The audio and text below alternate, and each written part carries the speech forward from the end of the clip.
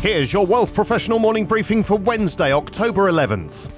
Artificial intelligence is already having a significant impact on our lives, often without us even realizing it. But how is it being used in capital markets, and what's its potential? A new report published by the Ontario Securities Commission and EY looks at use cases and the benefits and risks, in part to help shape regulatory oversight of the burgeoning technology. It notes that AI is currently being used to enhance existing products rather than to create new ones, making processes more efficient and accurate. These uses include asset allocation, price and liquidity forecasting, hedging, trade order execution and surveillance, high-frequency trading, futures market analysis, and sales and marketing.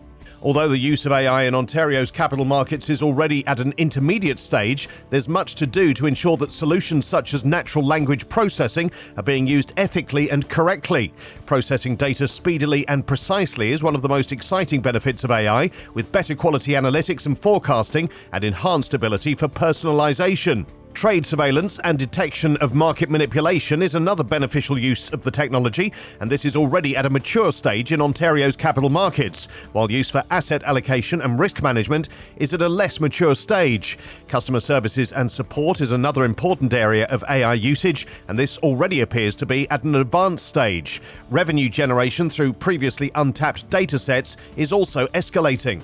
Adopting AI creates several challenges, including procurement and development of systems, talent acquisition, and corporate culture. Issues relating to privacy, bias, fairness, explainability, and interpretability are all essential to any system that's developed or procured.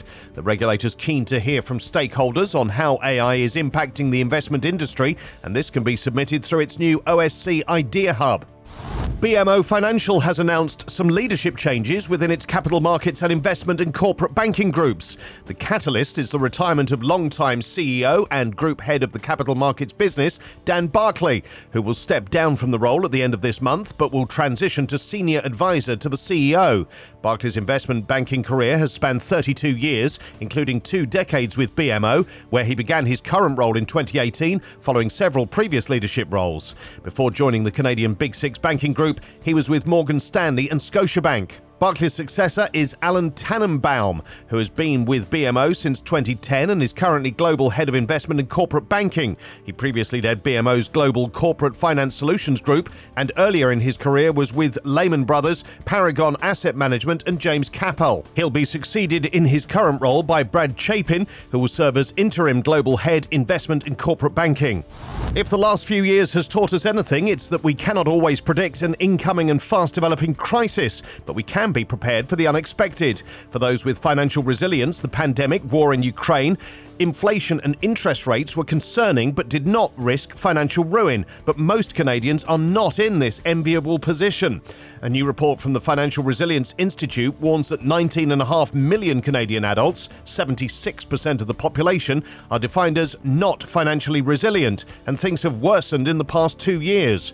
The share of financially resilient households has decreased from 31% of the population in June 2021 to just 24% in June 2023. And having a 6-digit income does not necessarily mean things are okay. The report found that 22% of those households with an income of more than $150,000 are deemed to be extremely vulnerable or financially vulnerable based on the June 2023 Seymour Financial Resilience Index. More than half of households report high levels of financial stress, 60% say their quality of life has been impacted by the cost of living, and 48% say their money worries make them feel physically unwell. For those struggling the worst, 42% are facing significant hardship, 23% cannot meet everyday expenses, and 16% cannot get the food they need. While many poll participants are taking positive steps to shore up their finances, such as reducing non-essential spending, the cost of living is still impacting their ability to save and reduce debt.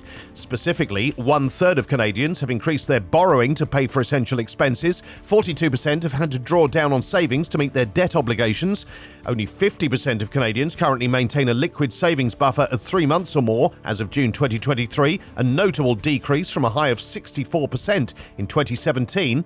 Nearly a quarter of the population has a buffer of less than 3 weeks, and 37% of Canadians have either a negative or zero household savings rate as of June 2023. Those with a variable rate mortgage are more impacted by the interest rate hikes than the wider population, and just 18% were deemed financially resilient in June 2023 compared to 33% 2 years earlier. These stories in full at WealthProfessional.ca and in our newsletters. Plus, is the long-term case for Canadian energy better than it appears? Why Mackenzie is going nuclear on one set of portfolios, and Wealth Professional's Women in Wealth Management Summit returns to Toronto. For Wealth Professional Canada, I'm Steve Randall.